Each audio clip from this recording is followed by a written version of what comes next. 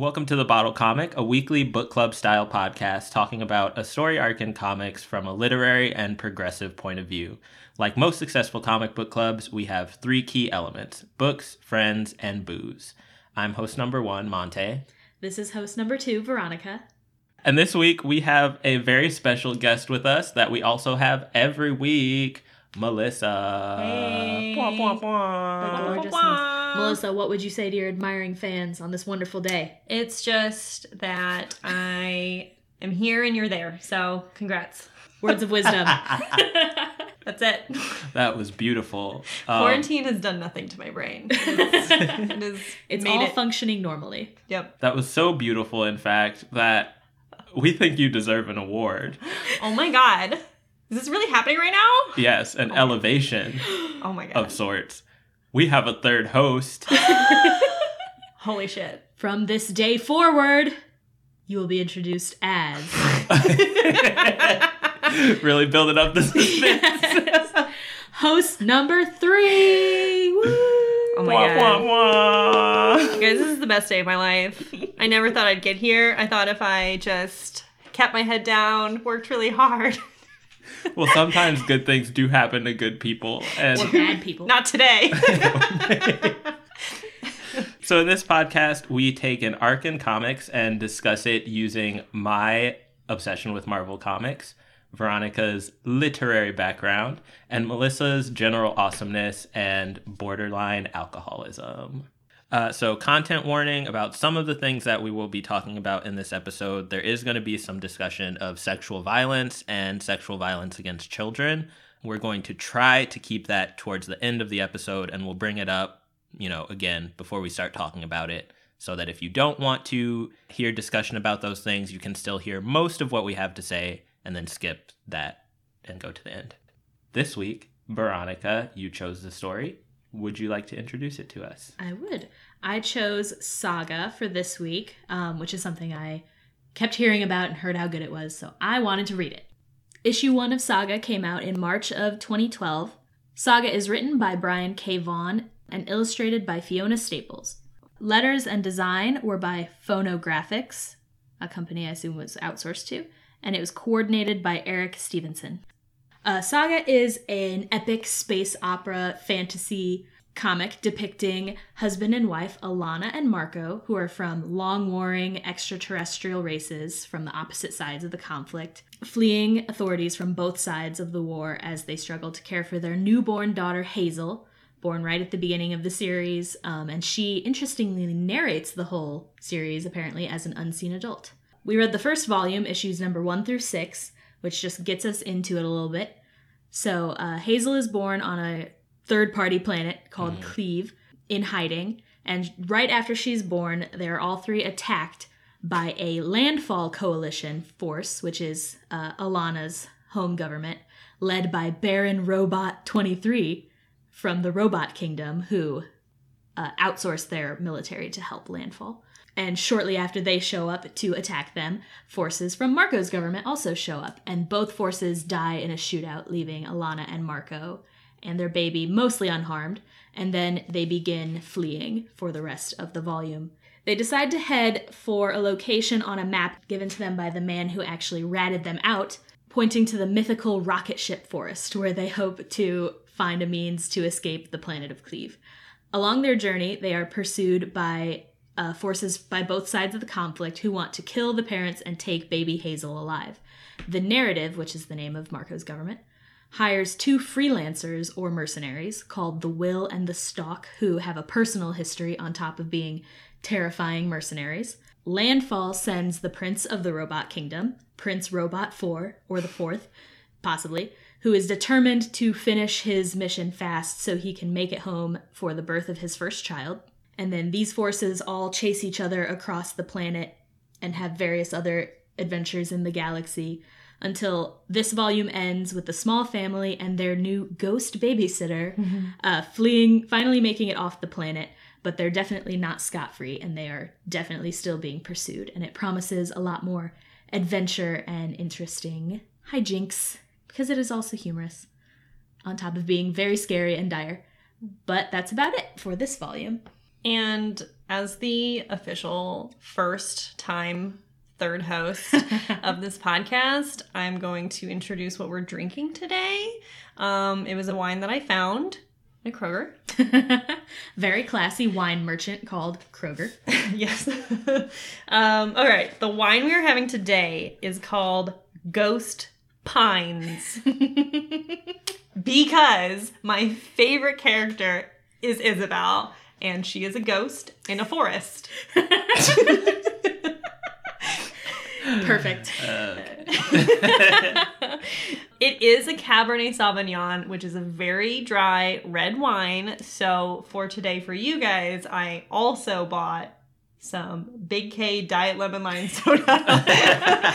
And I have mixed the Cabernet with basically a Sprite so that it is sweeter. Yay. Thank you, Melissa. We appreciate that, Melissa. You take care of us so well. You do. All right, let's all try it. Isn't that sweet enough? There's more Sprite. It's sweet enough. It's a strange combination. Okay. Yeah. It's like a very dry grape juice. It is layers of blackberry and dark cherry complement rich roasted vanilla, Asian spice, and a nutty smoke character, all surrounded by a firm integrated tannins. Fun fact, tannins are things that are found in red wine. Very nice. It's very dense with flavor. Yeah. It I tastes- almost feel like I would be, I don't know, maybe I wouldn't like it, but I feel like I would be okay with it at least. Without the Sprite? Without the Sprite, yeah. Yeah. Well, feel free to try it without the Sprite. I can definitely envision all those fruits because it's, like, once again, it's really thick. It's like drinking shaved ice syrup. I like it. I like it. Thank you very much, Melissa. You're welcome. Applause for another great Yeah. wine pairing with this comic book. All right. So what did you guys think of Saga? Melissa always goes first. I will always go first. Okay, so Saga, I was kind of annoyed that you only assigned us issues 1 through 6 because I really wanted to read more of it. And I didn't. She gave a very dirty look to Monte here. I followed the rules, but I honestly probably am going to continue reading this. This was really good. Storytelling, I love the style. I loved how they had different languages as different fonts so that it was kind of easier to tell the difference between, like, almost like you can't necessarily write accents in foreign languages that don't exist or do exist or whatever, you know? Right. So it kind of gives you maybe a hint at what their accent would sound like. And my first impression, though, was the future is smutty. Very smutty. Such smut. But it was a really compelling story, and I think it's one of my favorites that we read. It was, Tantalizing. yeah, I really liked a lot of the characters. As I said, Isabel was my favorite character. I loved just her concept as a person, and she was also great. She was pretty great. She was very capable and very helpful and pushy, and I loved it. Approval. Yes. So I also really loved it. I don't know if I've said it on the podcast, but one of my favorite things about a story is the world building. I always want to say world bending. That's but, the 5th type of bender. Yeah. The world building that goes into it. And the thing that I really, really loved about this story, and I'll contrast it with Game of Thrones / A Song of Ice and Fire, which is another one of my favorite fantasy kind of stories, and for the same reason, because the world building is so intricate and so, detailed, and you really feel like you understand the way that life works in this world.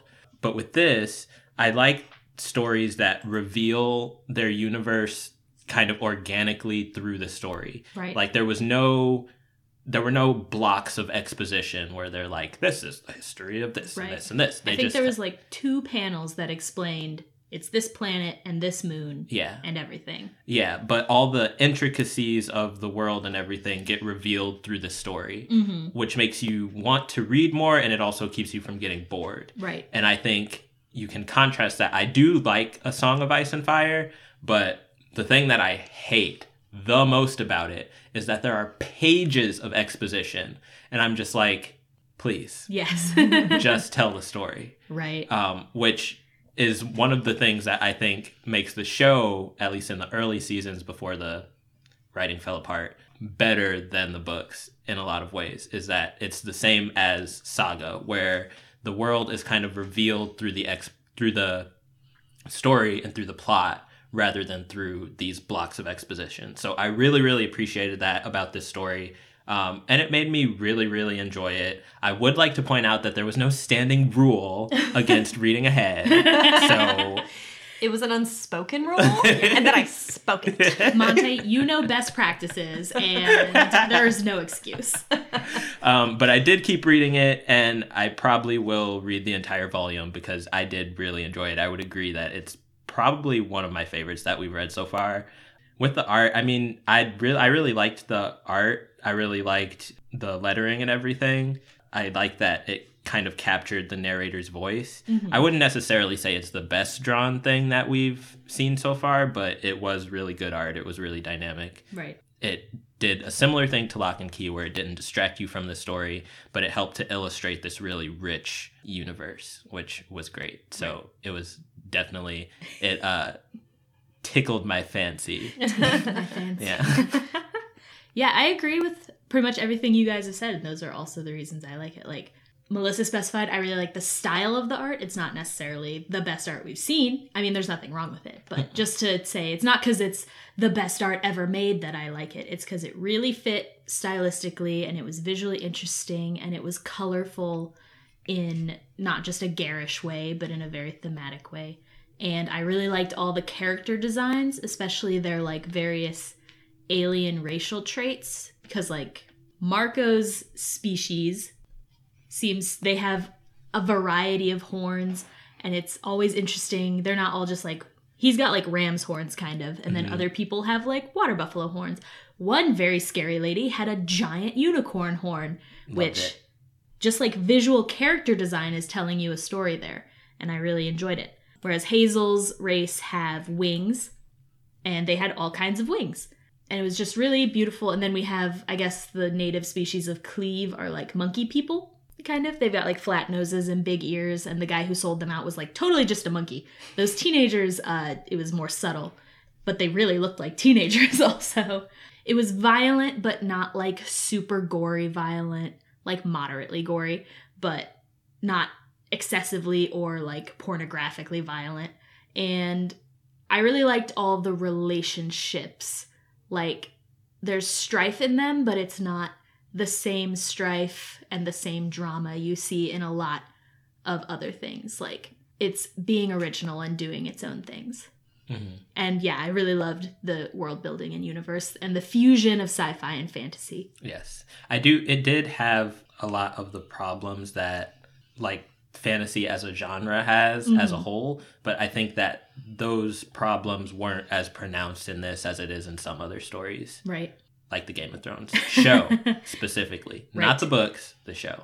I'm pretty sure, though, if there was a TV adaptation of Saga, it would do the same thing that the Game of Thrones show did by focusing on the problematic things and, what's the fucking word? Amplifying them. Right.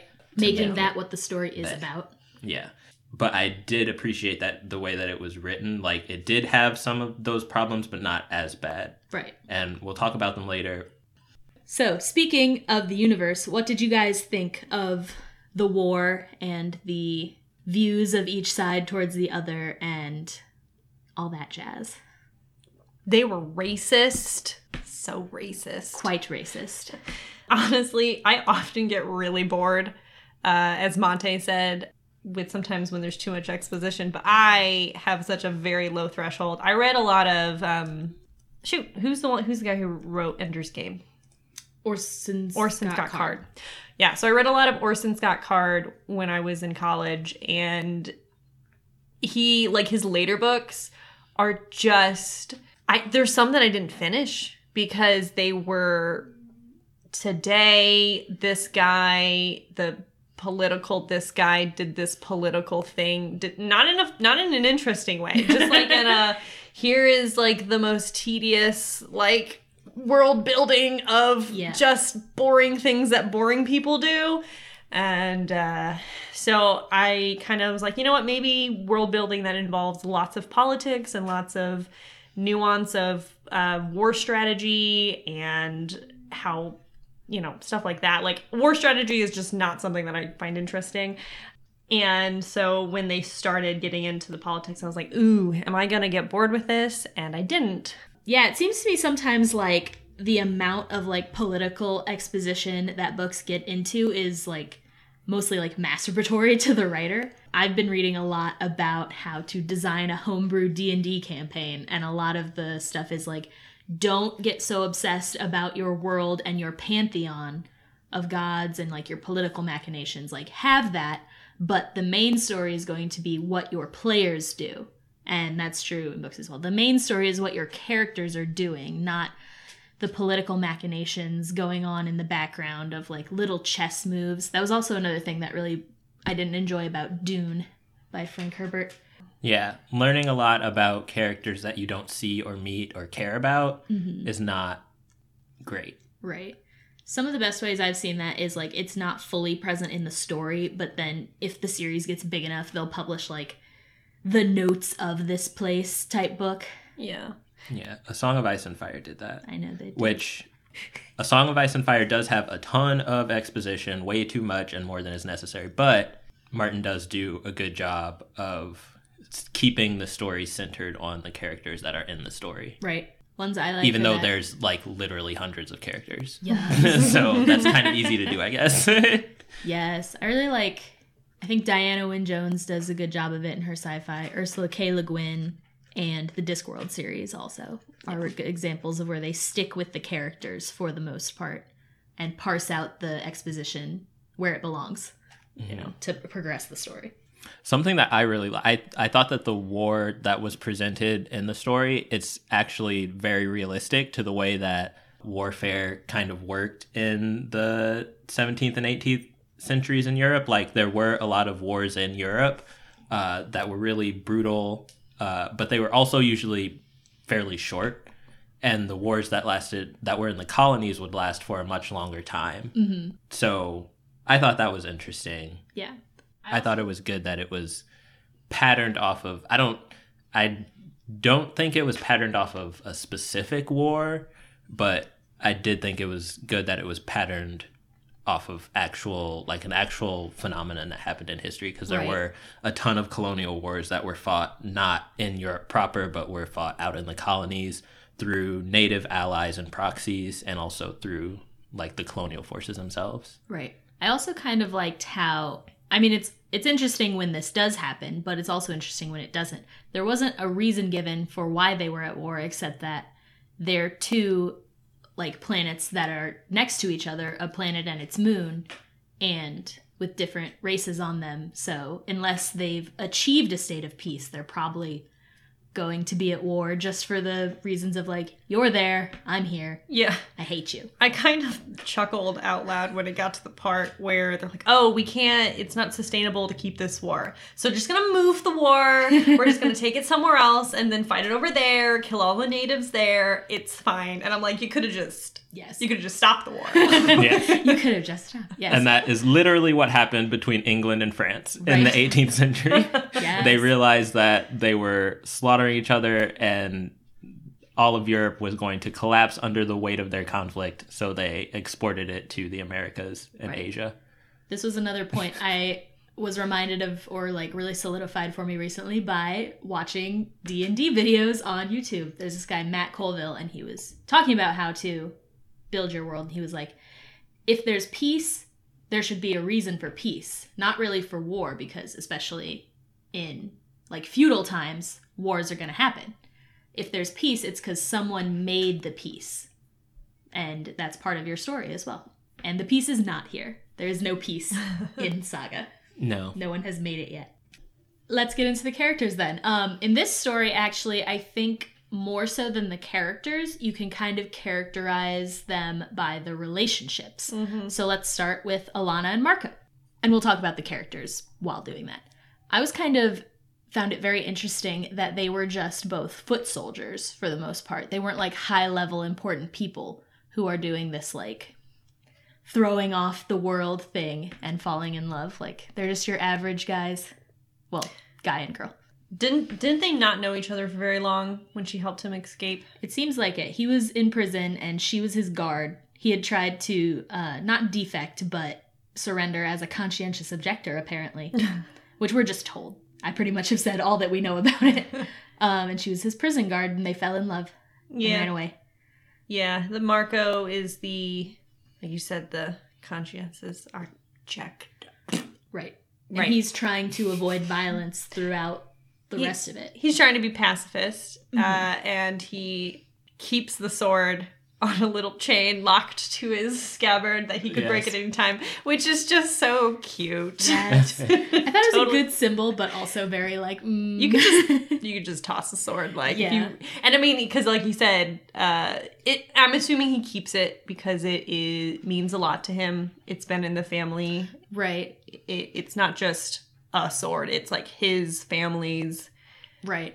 I also think it might have come into, because he made a point at one point that like it's not necessarily an ideological objection that he has, but a practical one. He thinks that if you commit violence, it begets more and more violence. But he still probably like believes in defending yourself if you need to. Yeah. He just would prefer not to defend himself with violence if possible.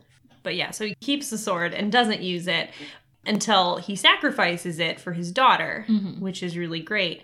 Well, he takes it out and uses it before that. Well, but then that's why he breaks it. Right. Right? No, he breaks it to get the ship to work. Right. Yeah, to sacrifice it to the tree rocket ship. It took me way too long to realize that the tree was the rocket ship. Actual tree. I was like, is it in the tree? And then it just took me probably too long, way too long to be like, oh, the ship, like the tree is going to eject itself from the ground. And that was a really cute, like, sci-fi fantasy moment, because they said rocket ship forest, and it's like ostensibly like a legend, possibly. Like, Marco doesn't believe in it at first.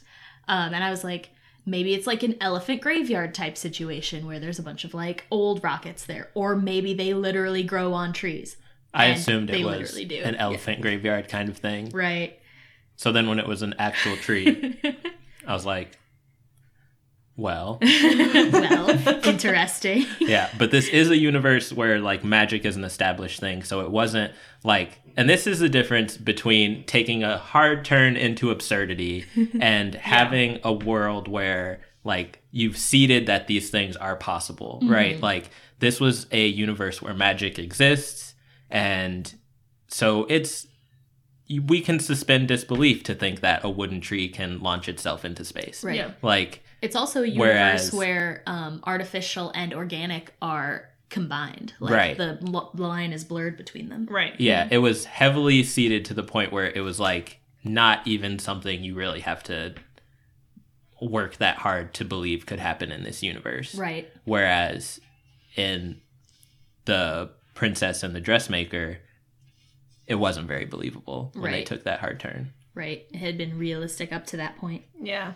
So yeah, bouncing back to what I said about Marco didn't at first believe, first of all, that the map was accurate because it was taken from the person who ratted them out, but also just because the rocket ships are like legendary. He didn't believe in it, but he went with Alana.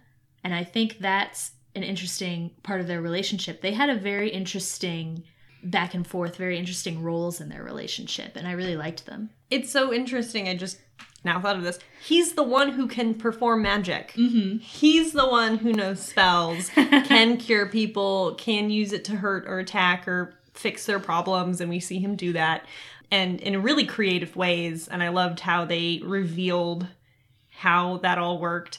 But even then, like he's like, I don't understand this ghost woman and how she's able to, like, you know what I mean? Yes. It's almost like he was more conservative, I guess, in his views of what was possible. Right. And she was a little more like fanciful, even though, I mean, she believes in magic, obviously, because it's part of the universe, but he's the magician, or whatever they would call it in this universe. Mm-hmm. Didn't really get around to labeling it. Yeah.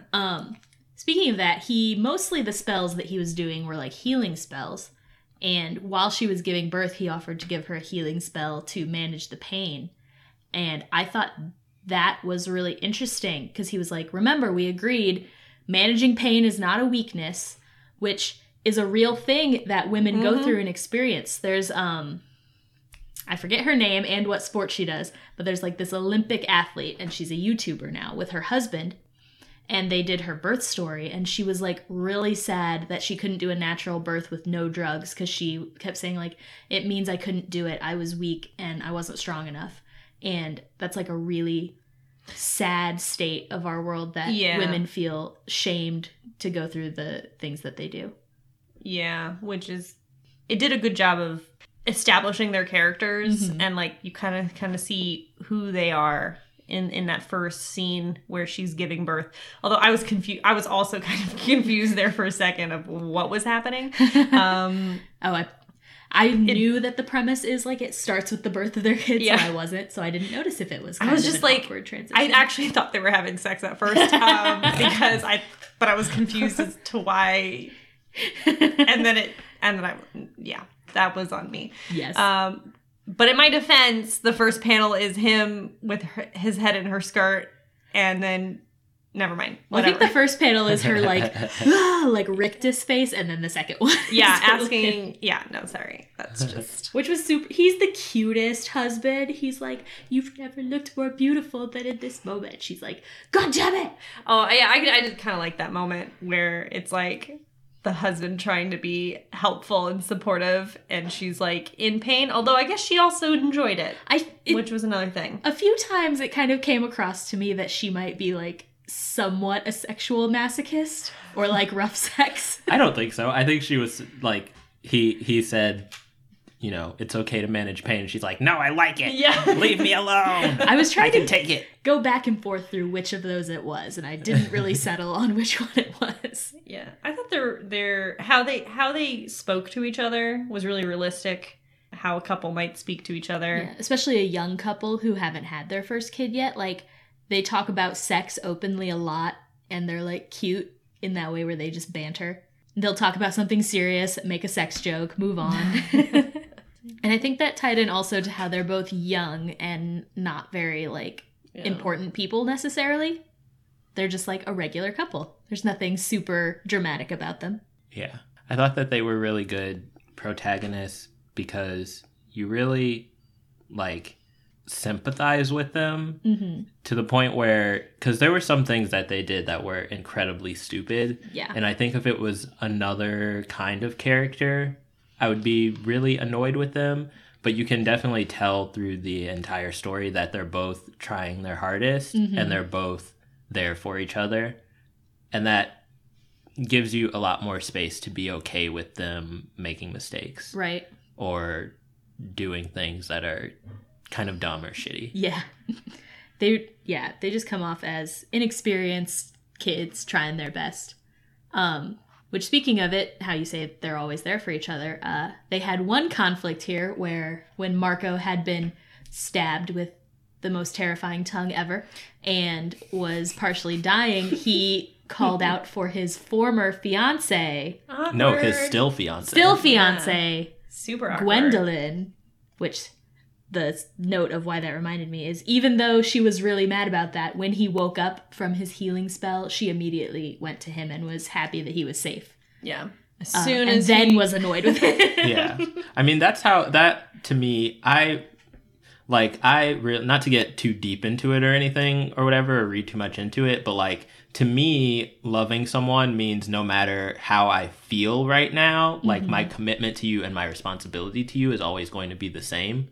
Right. And I thought that was a really great example of that, where it's like, yes, I feel angry and I feel like punching you in the face, but also my obligation to you is such that I'm going to support you right now when you need it. And then later, when I know you're okay, then we can fight about it. You can explain yourself. Yes. That's also, I thought exactly. That was a sign also of trust. It was like, on the surface, she's annoyed and wants to know what's happening, but underneath her, like, her feelings haven't been shaken. She's like, this is my man. I'm worried about him.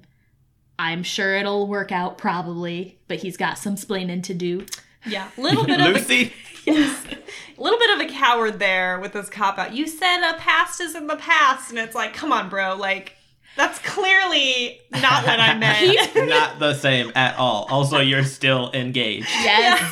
He's pretty clueless in a lot of ways, which at first I thought he was going to be the more like emotionally literate person. But then he does all these like boy things, like after that she asks, but I'm still the sexiest woman you've ever slept with, right? And he's like, yeah, you've got those womanly hips. And then goes on to describe hers. She had these like slim boyish hips. It's like, you could have left that part out. You don't have to compare. Oh, what else did he do? He did something else. Yeah, he tried. It didn't work. There were a few things with the baby that he wasn't great at. Yes. Yeah. I wish I could. I feel like there were 2 other instances close to each other where he said just the worst thing he could have said. But you felt bad for him. It's like, you're so clueless, you little man. Yeah, he tried. I liked Alana. I thought she was... They described her on her record as not competent, which I guess it just means that she didn't try very hard as a soldier. And when we see her fellow friend soldier say, oh yeah, she just like read romance novels like yes, and on hours. Whoever that agent was from the coalition, he said, you know, she flunked out of state and got drafted, which she was drafted instead of enlisted. She was kind of a slut, not that smart. It was like, just kind of solidified, you know, she's just an average person. She's not like a pantheon of virtue or an activist or super important or kind. She's just like a normal person. Yeah, but she just, the way she navigated the world felt very relatable. Same with Marco as well. Yeah, which with the romance novels, that's another thing that was like a nuanced view of femininity. Like, she's tougher than Marco in a lot of ways, but she's not like thrown away all the things about femininity. She's got a pretty dress. She likes romance novels, although I think there's might be something deeper to that romance novel. There is, yeah. Yeah. But even so, and yeah, I think they're really like, they're not super complex characters, but I think they're multi-dimensional characters. I think it helped that their daughter that was just born is narrating it as an adult, because she's giving like a very kind and loving perspective on her parents who were young and dumb and made mistakes, and you can recognize the mistakes, but they were trying and they were just doing it for her. So having that lens of it kind of gives you a view from like yourself, like, you know, your parents at one point were young and they have their own identity outside of being your parents, but it's giving you both perspectives on also they're my parents and I accept them the way they are, even though like I know their faults and their criticisms, or the criticisms I have of them. Yeah. And that might be the biggest reason, the point of view of the narrator might be the biggest reason that you have so much space to forgive them, because it's like their mistakes would impact her the most, and she has obviously forgiven them for whatever it is that they need to be forgiven for. So we have no right to hold it against them. Although, one thing, not only was Marco still engaged to him, he stole the rings. That was the other thing. You remembered it. He gave God. Not only did he steal those rings, he gave Alana another woman's rings. Yeah, and while I understand that it's like almost this kind of deeply romantic in that they can now talk to each other because they are magically imbued with the ability to make them understand each other's languages because they both speak different languages.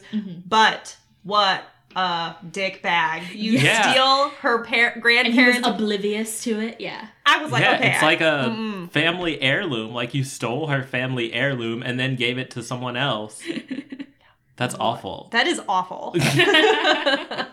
On Hazel's side, and I'm surprised it didn't get blown up, not Hazel. Like you, I also want to call Alana Hazel, because I feel like Hazel just sticks in your memory better. Yeah, it does. The one thing she did that I thought was kind of shitty, and I thought Marco was going to be mad at her about, was letting Isabel bond their souls together. I feel like that's an extreme thing. Like, she waited to do it until it was the only option, but still, she's allowed a different soul to embody her baby. Yeah. I don't actually fully understand. I don't know if they got to the point where they discussed the rules of what exactly that meant. Right. Yeah, I don't necessarily know the implications of it. It just, like, letting weird entities into your baby seems like a risky move. Yeah, I will say, so I read, I think, the first 20 issues so far, and at the point where I am in the story, there still haven't been any consequences of that.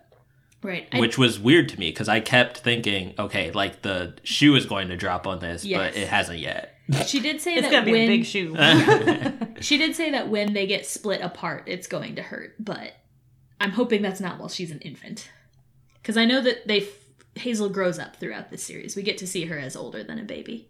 I think maybe in the narration, she mentioned, it almost is implied that who she is while she's narrating the story, she's still connected to Isabel, or she was connected to Isabel for a very long time. Yeah. She at least remembers Isabel. Yeah. So they. But she also did call her first babysitter, so Yeah. that to me implied that she's no longer around. Okay. Right. Yeah. And she's a That's what she said, ghost "That's my bonded first to her, babysitter." so presumably that Yeah. means she gone. Yeah. I really liked Isabel. Isabel was my favorite character. She was very cool and had the drawings of her looked so much like a real person, aside from missing everything below her torso and having her guts hanging out. Like that t-shirt she was wearing, I've seen that t-shirt. Her floppy hat, I've seen that floppy hat. I've seen that iron straightened hair on teenagers. Yeah. I really liked the concept of part of the world building was the planet cleave, if that's what it's called, that the natives, they were all killed, and when they die, they come back as spirits to help protect the land, which is all great. But if they all die, then Right. less great, because then they're all just stuck there on their planet, which sucks because people are fighting on the planet and they can't help people living. It was an interesting sci-fi and fantasy way to show the effects of war. Yeah. You didn't just have to go to a refugee village. You could see cool sci-fi ghosts. Or see a mass grave, and just for a second. Yeah. Yeah. Anyway, would you like to move on to the Will and the Stalk? Sure. The two mercenaries / freelancers. So they're hired by Marco's government, by the scary unicorn woman. Both of them hired separately and also together to ensure that the job gets carried out. But they have a history, which really upset me because the Stalk is a terrifying spider woman, and the Will looks like just a regular human. Wow, Doesn't that's seem to have any... very racist to be I Veronica. mean, apparently it is. I thought she was some kind of eldritch abomination. I She didn't disturbed understand me. how that would even work. How did it happen? I also don't How understand... could they fuck? How was it possible? I also don't understand how Commander Shepard can fuck Garrus, but I embodied it. So I'll just live with that part. But I was disturbed by it for a long time. when I they have mentioned, no idea what you're talking about. Mass Effect. Oh, okay. when one of somebody mentions, I didn't even know that the The two species who are Marco and Alana, that they could even breed, let alone produce offspring. And I couldn't tell if that was just the embedded racism, Right. or are there physical? Right, because his example was that the Moonies have rape camps where they take prisoners of war from the Landfallians, but that does not sound real. That's just the racism and all the right. the inhuman rumors that one side applies to the other. Yeah, it reminded me a lot of not reminded me because I wasn't there, but 1940s, 1950s American South, where there were laws against miscegenation, and there was that same kind of idea where it's if there is sexual content between white people and black people, there has to be there's violence involved. If a black man is having sex with a white woman, then that in and of itself is a violent act. And it seemed like they had the same kind of mindset. Right. It took Prince Robot a while to be convinced that Alana had run off with Marco rather than Marco had kidnapped her or forced himself on her. Right. But yeah, I mean, back to the Will and the Stalk. I don't know. They found a way, you guys. Yeah. They found a way to love each other. Who knows how? Because she didn't even have arms in the place where you have arms. Oh, but she had plenty of arms somewhere So else, many Monte. arms. God. She looked like in like the manga Inuyasha has demons who are like Oh, yeah. far past demons. She did remind... Yeah. There's one of the first demons they fight, is a topless snake woman who it reminded me a lot of because she's a topless with a big long skirt, scary spider woman. Mm-hmm. She's like a spider centaur. Yes. Kind of. With situation. terrifying white skin, no arms, but with shoulders and scary spider eyes. Yeah. I did not care about the relationship. I was Not really. very disturbed by it the whole time. Well, when Will's like, it's because I love you, man. And then she dies Yes. right after that kind of sucked. But I was just like, I don't care about your But relationship. due to that, I came to actually like her by the end. At first, I was terrified of her very existence and thought she was an abomination who should be burned. All right. But then I still feel that way. I still feel that way when I look at her, but when I just read the words, I was like, because they're apparently mercenaries, and she slept with someone somehow while on a mission, and he's upset about it. Somehow, some terrifying how, and he's upset about it and being mad at her, even though ostensibly they're like not in a committed relationship and they're both mercenaries. He was being a douchebag. That's actually a very real world situation that would definitely happen. Yeah. That's very relatable. Having a man hold the woman to a higher standard. Or like resent her for his own insecurities, even though in no way did she betray him. Yeah. So then I started to like her more because first she called him to get help because she was being chased by wild boars or whatever. Because originally they were competing. First, he called her. Yeah, he called her just to talk. But then she called him and was like, hey, you want to work together? And he said all that crap. She's like, no, I'm on a sex planet. I'll call you later. And then he called her back after that to be like, we will partner up. And she was like, I don't even want to deal with you anymore. You've been such a dickhead. And then she gets murdered. But yeah, I kind of liked her by that point because I was like, yeah, she's a strong woman. Don't need no man. But an abomination. She's a strong abomination. She don't need no man. Very good character design. After she'd had a hole blasted in her chest and died, she rolled over on her back and curled her legs up like spiders do when you murder them. Okay. Hated it. I actually like spiders, you guys. I always try to release them outside. You are I just wrong. don't want them to touch me, and I definitely don't want them to be taller than the tallest man with hands instead of feet and a naked woman's torso. Lots of guns and I'm knives. just saying they kill mosquitoes and they're better than the horrible centipedes. I approve that of their existence. live there when there are no spiders. Did you notice on the sex planet there was a horrible centipede woman? There was. It was terrible. The sex planet was terrible in I general. was disappointed in him for going to the sex planet. I liked him before that. I thought he was like a lone wolf, like lived by his own code like a Han Solo. Then he went to a sex planet and didn't even bring his cat. What a terrible mercenary. Yeah. Like, you get a paycheck from an employer to do a job, and you're like, yeah, but first. Not even a paycheck, just a credit card for expenses. And he's like, my expense is an all expenses paid sex planet vacation. And also, he's like, he knows there are other people who are gonna... who are also after these people. Well, and he still doesn't care. The only reason he didn't go do his job was because he didn't want to meet the stock, because it would be awkward. Otherwise, he would have gone and done it. Speaking of her terrifying spider legs, wasn't it very funny when she revealed them and had just like a clownish variety of weapons in her hand? That was my favorite panel. I did not like her as a character and never developed a like for her as a character, but I thought it was hilarious and great and also creepy. It was all things wrapped into one. Yes. I loved the fact that there were these horrors that were coming for them, and then this horrible spider woman comes. Oh no, I'm just like I'm a hitman. Yeah, I'm not the horror. And then the real horrors are just like some ghost teenagers who don't do anything to them. They just pull pranks on people to make them scared. Yeah. That was great. That was pretty great. A fun switch there. Yes. So I'm assuming from this point forward, the Will, even though he's being a dick, he listened to his girlfriend get murdered over the phone, so he's probably going to be pissed. for a while. I think he's vowed to murder Prince Robot. Prince Robot. Which we can get into Prince Robot now. I want to talk about the will. Go on, talk about the will. I don't like, and here's part of the like cliche that I don't like in fantasy stories.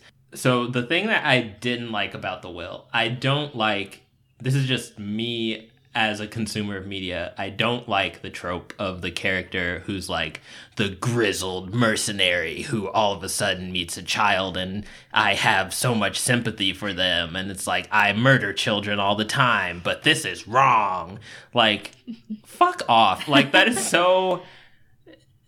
I just hate it. I think not sufficiently really to get away from it, but I think it was slightly subverted by showing him to be such like a jerk sad sap who's in love with a scary Spider Woman.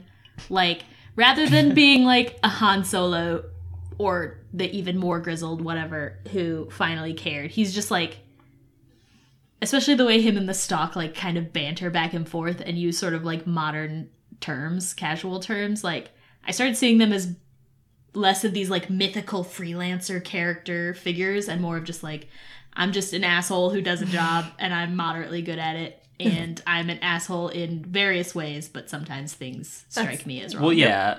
I mean, I don't dislike it because they're like mythical or elevated or anything. I just feel like the trope to me is annoying. Mm-hmm. And like the laziness of it is annoying. Because I feel like there weren't any other elements of this story that I would call lazy.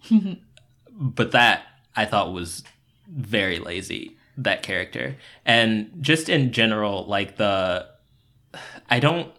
guess it's hard to explain exactly what my problem is, but it's basically, I don't like characters that have like these poorly defined moral lines, but then at the same time, their moral line is like presented as so concrete, you know, like, he doesn't have any morals. And like that thing that he like attaching to that child. I think in this case, you went to a sex planet full of... Yes. I know what you're talking about, and I agree. But I think it was moderately subverted here in a way that made it a play on the trope, at least to me. Because I think that is like somewhat realistic. Like, people, as we know, can decide that they're on a side of an issue that doesn't make any goddamn sense, especially if it involves guilt towards themselves. But then if they have like a visceral reaction to something, that could put them on the side of an issue what you wouldn't necessarily expect. Because you're deluding yourself about what kind of person you are, rather than him being like held up as like a person with a heart of gold, like a rogue with a heart of gold. I think it was subverted somewhat. Yeah, you know, I think that's what my problem with it is because people do that in real life. Like, they have these things that they attach themselves to, and they're like, this is my moral line, and that makes me, like, a decent person. It's like, well, no, it doesn't, because your morals are actually very conditional and, like, based on these things that don't actually make, like, it's not an actual substantial difference. Right. Like if you really care about homeless people, but you like don't care about starving kids or recycling or these these bad things, but you really care about this one issue. Yeah, it's like the pro-life people. It's pro-life. That's what it is. It's the pro-life people who like abortion is murder, blah blah blah, and it's this one single issue that I care so much about, but all these other terrible things that happen to children all the time, that happen to adults all the time. I don't care about that life. Right. I only care about the life that's in the womb because of this weird, like, moral line that I've drawn that's actually based on nothing. Don't want to wear a mask. Don't care about gun safety and gun laws. Yeah, and that bothers me in fiction because, like, you can't... I feel like if you're going to present that, you should also make it really clear that, like, this is not a legitimate way to be. And I feel like stories, like, not stories, because I don't think the whole story did this, but characters like that kind of justify that as a legitimate way to be. Right. Obviously, you probably know better because you read ahead like a dirty, dirty asshole jerk. But just based on what we've read and based on the other parts of the story, I sort of expected them to make that what he's going to be confronting over the rest. That, like, so you're shaking your head, so it doesn't happen, but I'm going to still talk about this and what I would like to happen, is that he would have to confront his lack of moral integrity by realizing, like, okay, I have this issue that apparently is too far for me, and extrapolate it. Like, yeah, like, why is it okay for me to do this to an adult but not a child? Right, exactly. And you say that's not what happens, but based on just what we've read. But it should be. It should be. That's what I would expect and want and expect from this writer. But it's not going to be because that's the trope. Mm-hmm. Yeah. And that's what bothers me about the trope, because it doesn't ever go that extra step of being like, okay, so now you have to actually become a good person. Right. Right. Yeah, because, like, caring about, like, obviously not everyone can care about everything, but you have someone has no morals, but then only cares about one thing, but then doesn't apply caring about that one thing to anything else ever. Right. It just feels like he's almost like more one-dimensional than the other characters. Right. And one of the reasons I expect more from him, or expected, is back to Marco. Like, Marco has specified, I have this ideal, and even specified it's not necessarily an ideological ideal, it's a practical ideal. But I still have the weapon to protect myself, and it's nuanced, right? Yeah. Yeah. I love that. And that's why like I said before, I'm hesitating to actually criticize the story for it, because Marco is a good counterexample of someone who is, like, being like, okay, I have this thing that I have this visceral reaction to, which is violence, and how can I, like, expand that into the other aspects of my life? So I don't necessarily want to say it's a bad thing about the story. It's just, like we were talking about the character, that's what I don't like about the character. Right. Yeah. I like having a lot of morally gray people, like with Marco and Alana and Isabel. Like, you're morally gray, these people aren't perfect. They've got ideals, but they've also got self-interest and the goals they want to accomplish. And which things that they miss. Yeah. Because, like, obviously, you're not perfect and you don't have to care about everything at once. But when you have someone who's so black and white. Right. Especially since we have 3 sides of an at least 3-sided conflict, and then a 4th side with Isabel thrown in.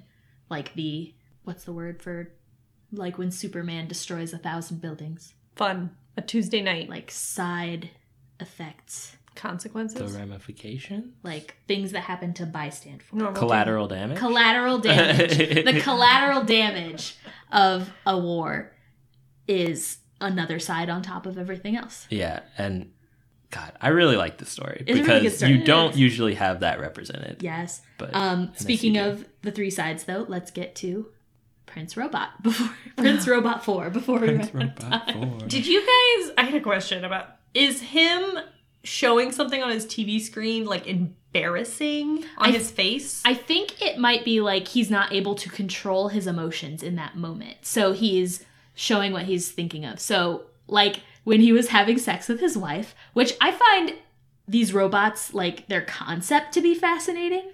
They're organic and they're machines and they reproduce sexually, but they're also robots. Also, their names are King Robot, Queen Robot, Prince and Princess Robot. You know, if a robot had to name itself, I'm King Robot. It's great. That is a great concept for a society in a sci-fi space opera epic. Yes. But so they're having sex. He's just gotten back from a tour of duty in which he's, like, the sole survivor. Like, he survived a very distressing campaign or engagement. And I was interpreting that as, like, a PTSD flashback in the middle of sex that made him have, like, erectile dysfunction. Because you see it's like a bloody horn or tooth or something. So I'm assuming it's, like, something he saw on the battlefield flashed into his mind while he was having sex and he couldn't. So it can be embarrassing, I think, in the fact that it's revealing what you're thinking of. Right. Like, most of the time, they don't have anything showing on the screen. They so can when it use it to show, like, visual, like when you have a meeting and you're like, here's my visual aid. But yeah, like when, right before he shot the stock, his, like, assistant said, she's reaching for something. And what flashed on his screen was a baby rattle. So he was thinking of his newly conceived child back at home. which made him react more strongly than maybe he usually would. Yeah. And there was something that the friend of Alana, when she's greeting Lord Robot, what's his name? Prince Robot. Prince Robot.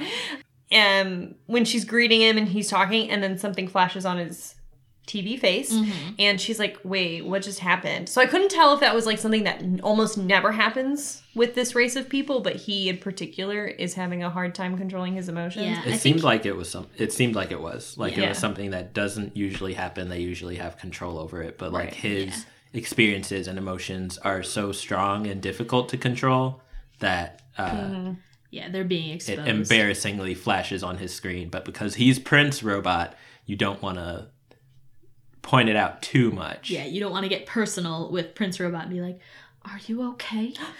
What's wrong? Yeah, I think it's just like that manly thing. You don't, and the being a royal, you don't want to show your uncontrollable flashes of emotion. Yeah, and it wasn't until you had that lowly, I mean, I say that it's Alana's friend. They weren't friends. They were just like... They knew each other before soldier, she ran away, comrades, whatever, but she's maybe a little bit tactless, and she's the only one that says, wait, what's going on? Yes. She's enamored of the celebrity of Prince Robot. I liked his outfit. His little prince outfit? Yeah. Not his totally nude having Honestly, sex outfit. when you are introduced to him and they're totally nude, I was like, yeah, they're just nude all the time. And he like walks out in the next scene in like a really fancy decked out. I was like, oh, okay, no, that makes more sense. He's a prince. That was really good, I think, strategic storytelling though, because you gotta, once again, you revealed it without exposition. You were like, they're organic and machines. Yeah. Look, they're having sex trying to conceive a baby. It didn't have to say, well, the robots can have sex and they can conceive. Right. You Like, we don't even know their out. history or how they came to be, which I assume they're some kind of artificial man-made. I don't know. It's a mystery. It's intriguing. It intrigues you. Yes. Makes you want to keep reading. Yes. I love the Robot Kingdom, and I definitely wanted to learn more about the Robot Kingdom. Mm-hmm. Fascinating. And hopefully we will. Yes. Yeah, hopefully. As we continue reading.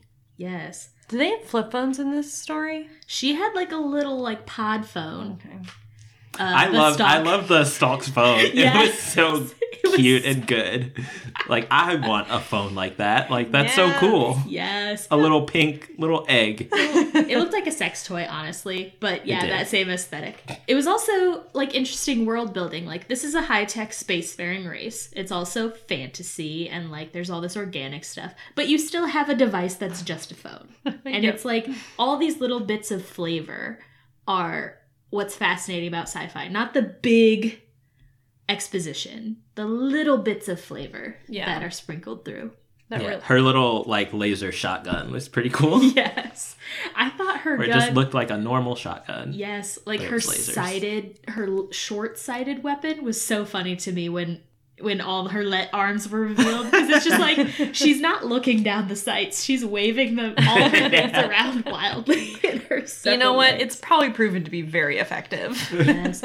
I thought she was going to stick around for a long time because the cover of issue like 2 was Hazel, and it was like her scary like hairy spider fingers, and Hazel was like holding one like babies do. Oh.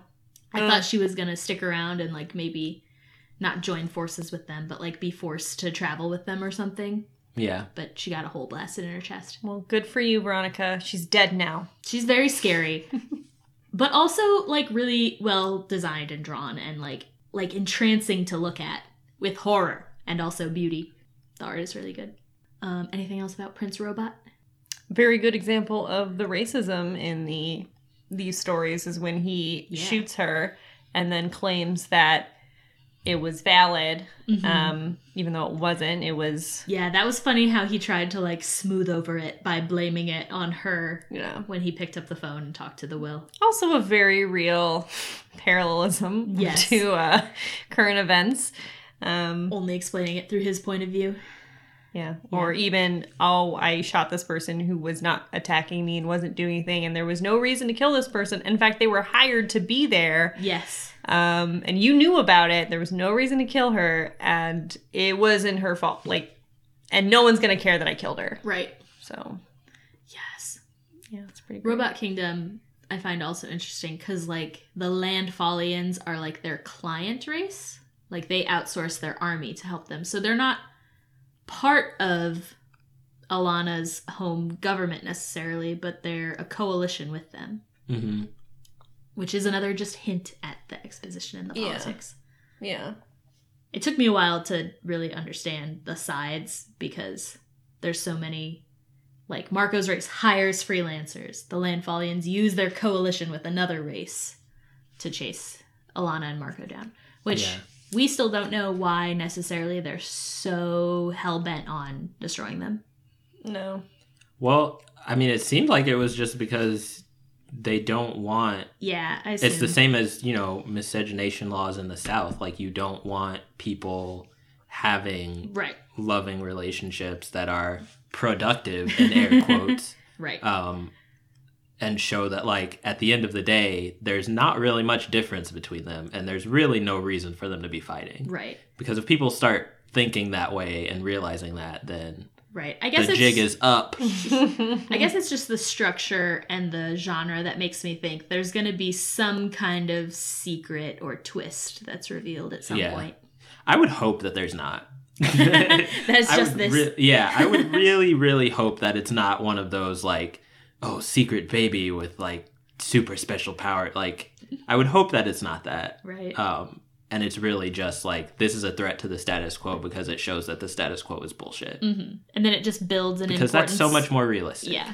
And then it will just build an importance over time because they keep escaping. Yeah. Like, they're still surviving, so it's becoming a bigger and bigger deal.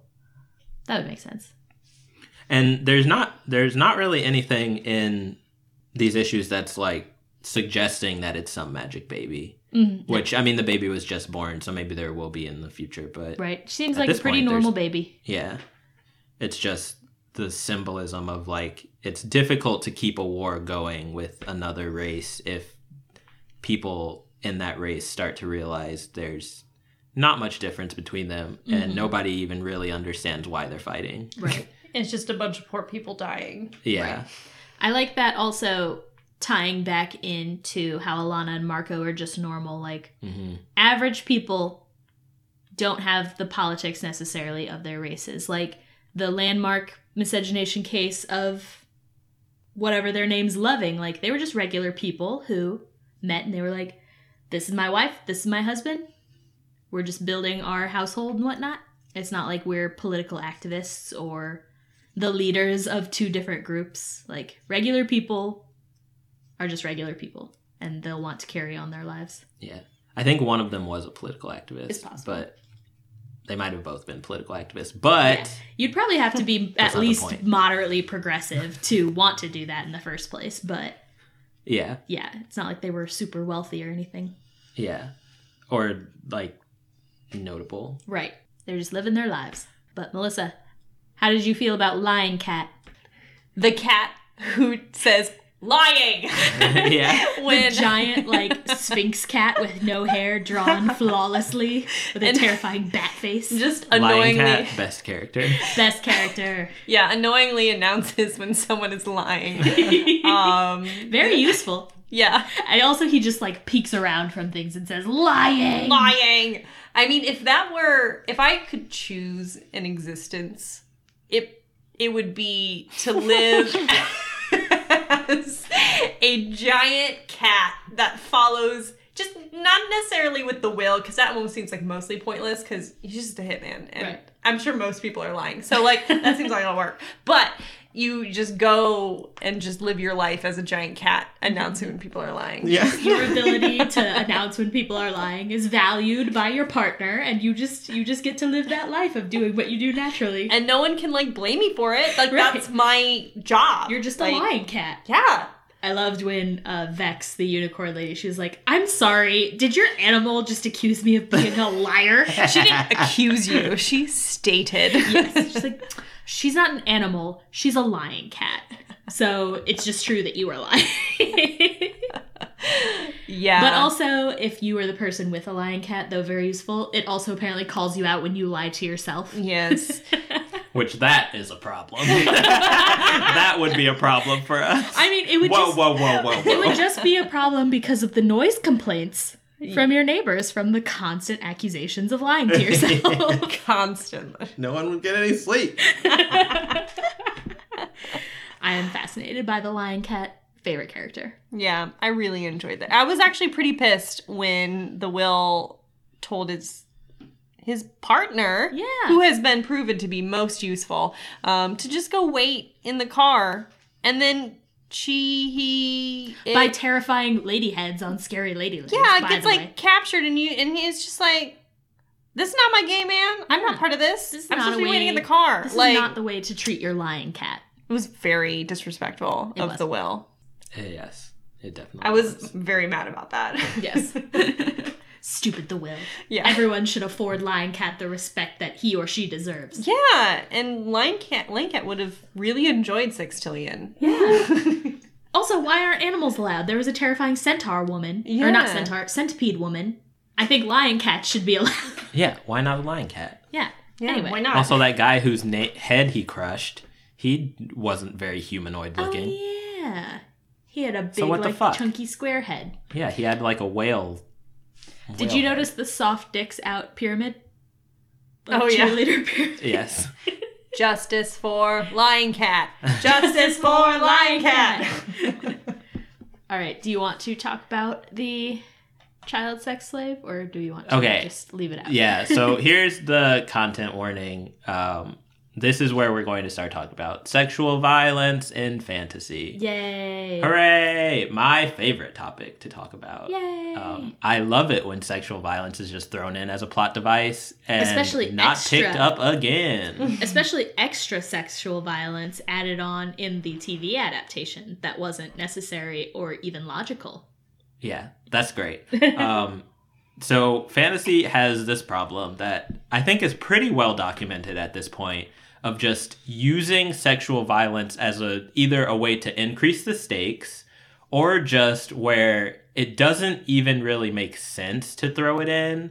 Like what you said about the rape camps. Like it does kind of establish that. So there's a scene where, who is talking? Prince Robot, who is he talking to? He's talking to that, like, agent of the landfall. His name is, like, Gale or something. And they're talking, and I think it's the agent who says, well, they call them Moonies, right, have the rape camps where they, like, take our women and force them to carry these babies. Which only just, like, a rumor, too, because Prince Robot says, like, I didn't even know you guys could breed between the two races. And he was like, I've heard rumors, but they all came from these rape camps, and they died. Yeah, the babies aren't viable. Yeah. I didn't take it to be a true thing that happened. I took it to be a rumor that people have heard. Or... Yeah, but my point doesn't rely on it being true. Right. Like, regardless, it wasn't necessary. Right. Like, it does illustrate this thing, but you could have illustrated it in another way. Right. Like, you could have illustrated in another way the brutality of both sides, and you also could have, like, it wasn't necessary to show that people don't think that they could breed together, because Prince Robot already said that. Right. And it wasn't necessary to show that the winged people, whoever, the Landfallians, have these extremely negative views of the people with horns as barbarians, because that's already been well established. So there was no reason to throw it in. I don't think we've heard an actual acceptable term for people from Wreath, the moon. It's all just, they call them Moonies, but I don't think anybody gave them an actual I don't think they ever, name. They actually never even called people from Landfall Landfallians. They called it like the Landfallian Coalition or the Landfallian Army or something. So I'm just extrapolating. Yeah. Yeah. But basically, there was no reason for it to be thrown in. And it was just kind of thrown in as this aside, which, like, yes, sexual assault is often used as a weapon of violence during wars. That's something that happens quite a bit. But again, and this goes back to like a running theme in our podcast, if you're going to bring up something that happens in the real world that is traumatic, that is horrible, that warrants discussion, you need to do it intentionally. You can't just pepper this shit in and just blow past it like it doesn't even matter, because then you're saying that it doesn't matter. You're not making a statement about it. You're just throwing it in and blowing past it. Right. And the same with, like, the child sexual assault. Like, Will, I'll give him his proper title, was going to this planet, asteroid, whatever it was. The Sextillion. Yeah, that is full of sexual slaves. Like, all of these women that are there are being raped. So to draw this, like, arbitrary line where it's like, whoa, that's not the rape that I was planning on doing. Like, fuck you. Yeah, when he called that guy with the big head, I don't remember his name. I don't know if he's he like, had a name. Oh, he's her pimp. And it's like, they're all... Yeah, they all had pimps. They all have pimps. They all do. So it was just that bothers me. And further in the story, it is dealt with a little bit more in terms of the child. Like, spoiler alert, they do go into, like, the trauma that she's experiencing, and they do try to help her, like, cope with that. Mm-hmm. This is after the 60s. Yeah, in the later Secret issues. things that Mate knows. Yeah. So, and that's also why I'm not, like, criticizing it as harshly as I would in another story. Mm-hmm. Because what we read was terrible. Or what we were assigned to read was terrible. But what we read. Yeah, what you guys read. You. What you guys read was terrible. But in future issues, it does go more into, specifically with that child, dealing with the trauma that child experienced. But again, it's completely centered around that child. There's no moment where he expands and is like, wait, but also I was going to go rape a woman? And just because she's an adult woman doesn't make that crime any better or more palatable? Yeah. That doesn't happen. Yeah. So if you were waiting for it, it's not coming. If an adult woman is sold into sex slavery, it's fine. That's just what happens.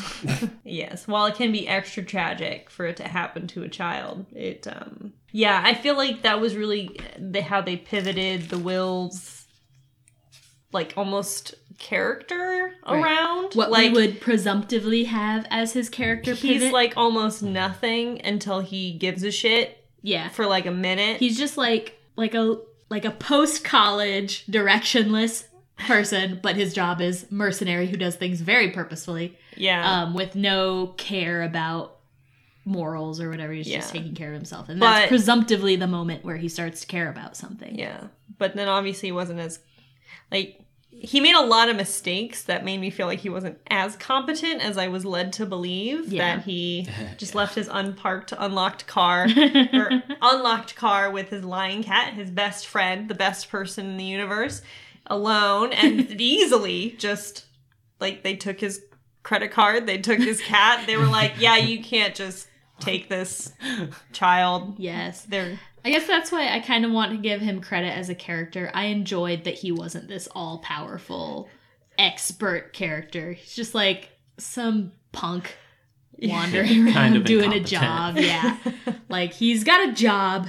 That doesn't mean he's infallible, the infallible rogue mercenary. Yeah, I didn't like Although they do say a few times that he's their best one.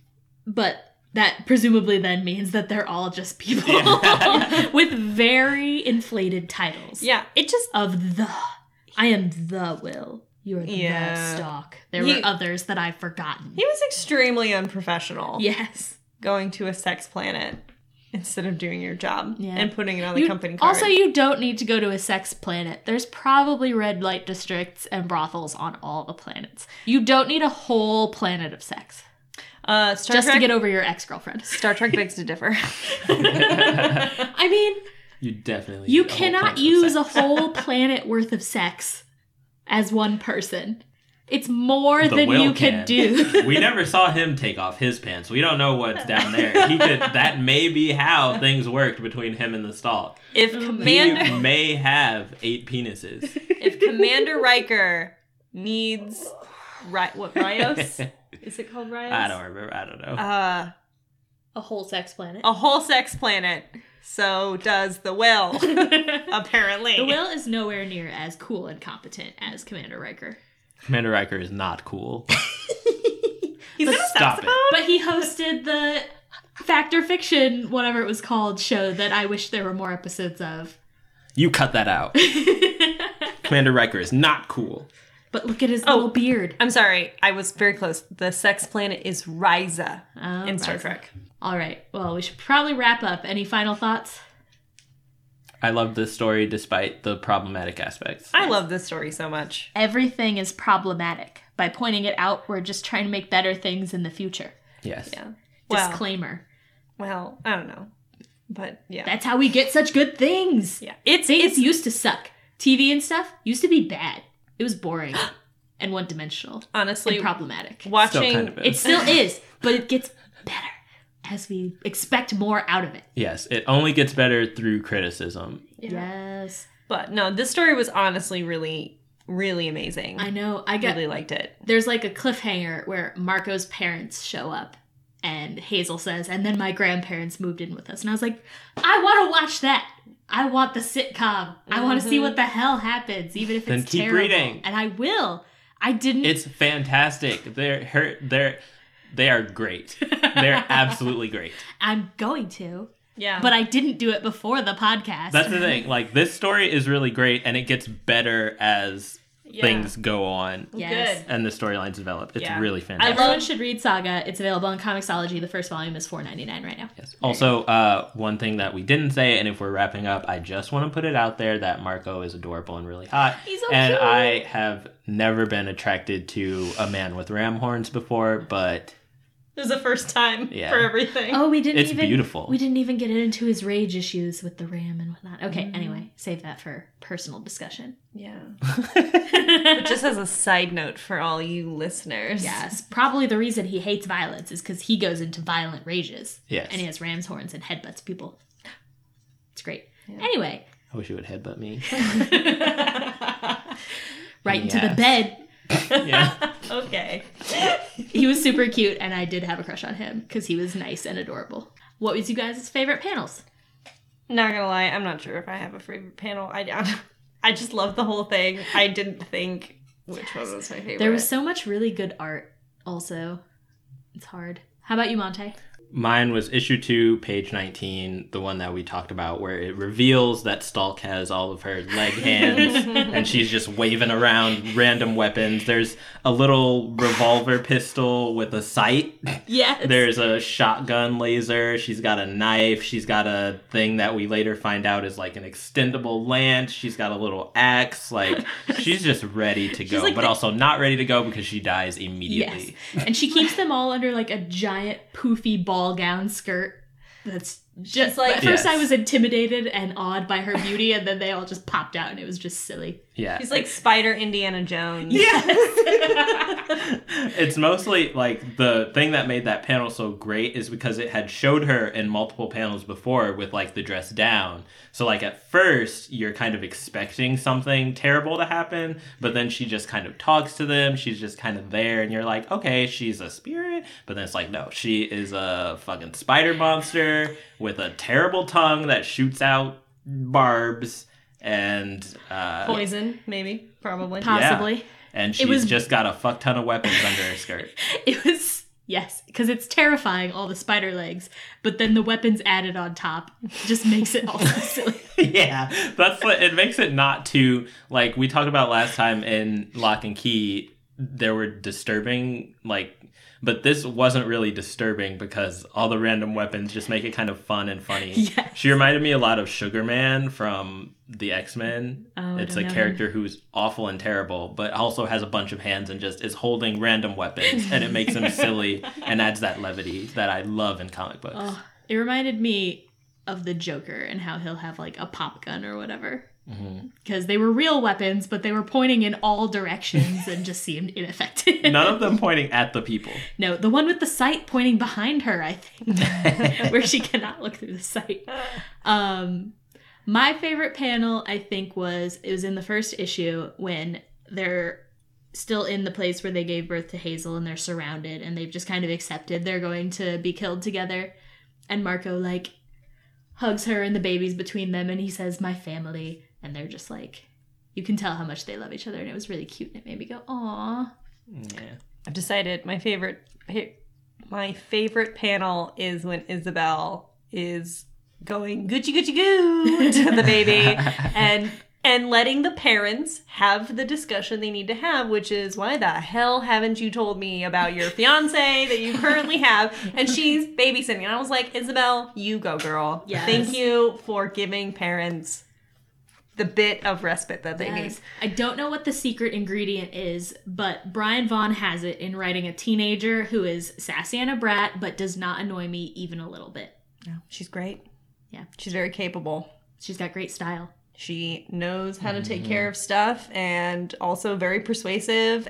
And she's a go-getter. All the other ghosts are just like bored and usually go away. And she's like, no, I have a plan and I'm going to stick to you until I complete my goals. She's a winner. She is.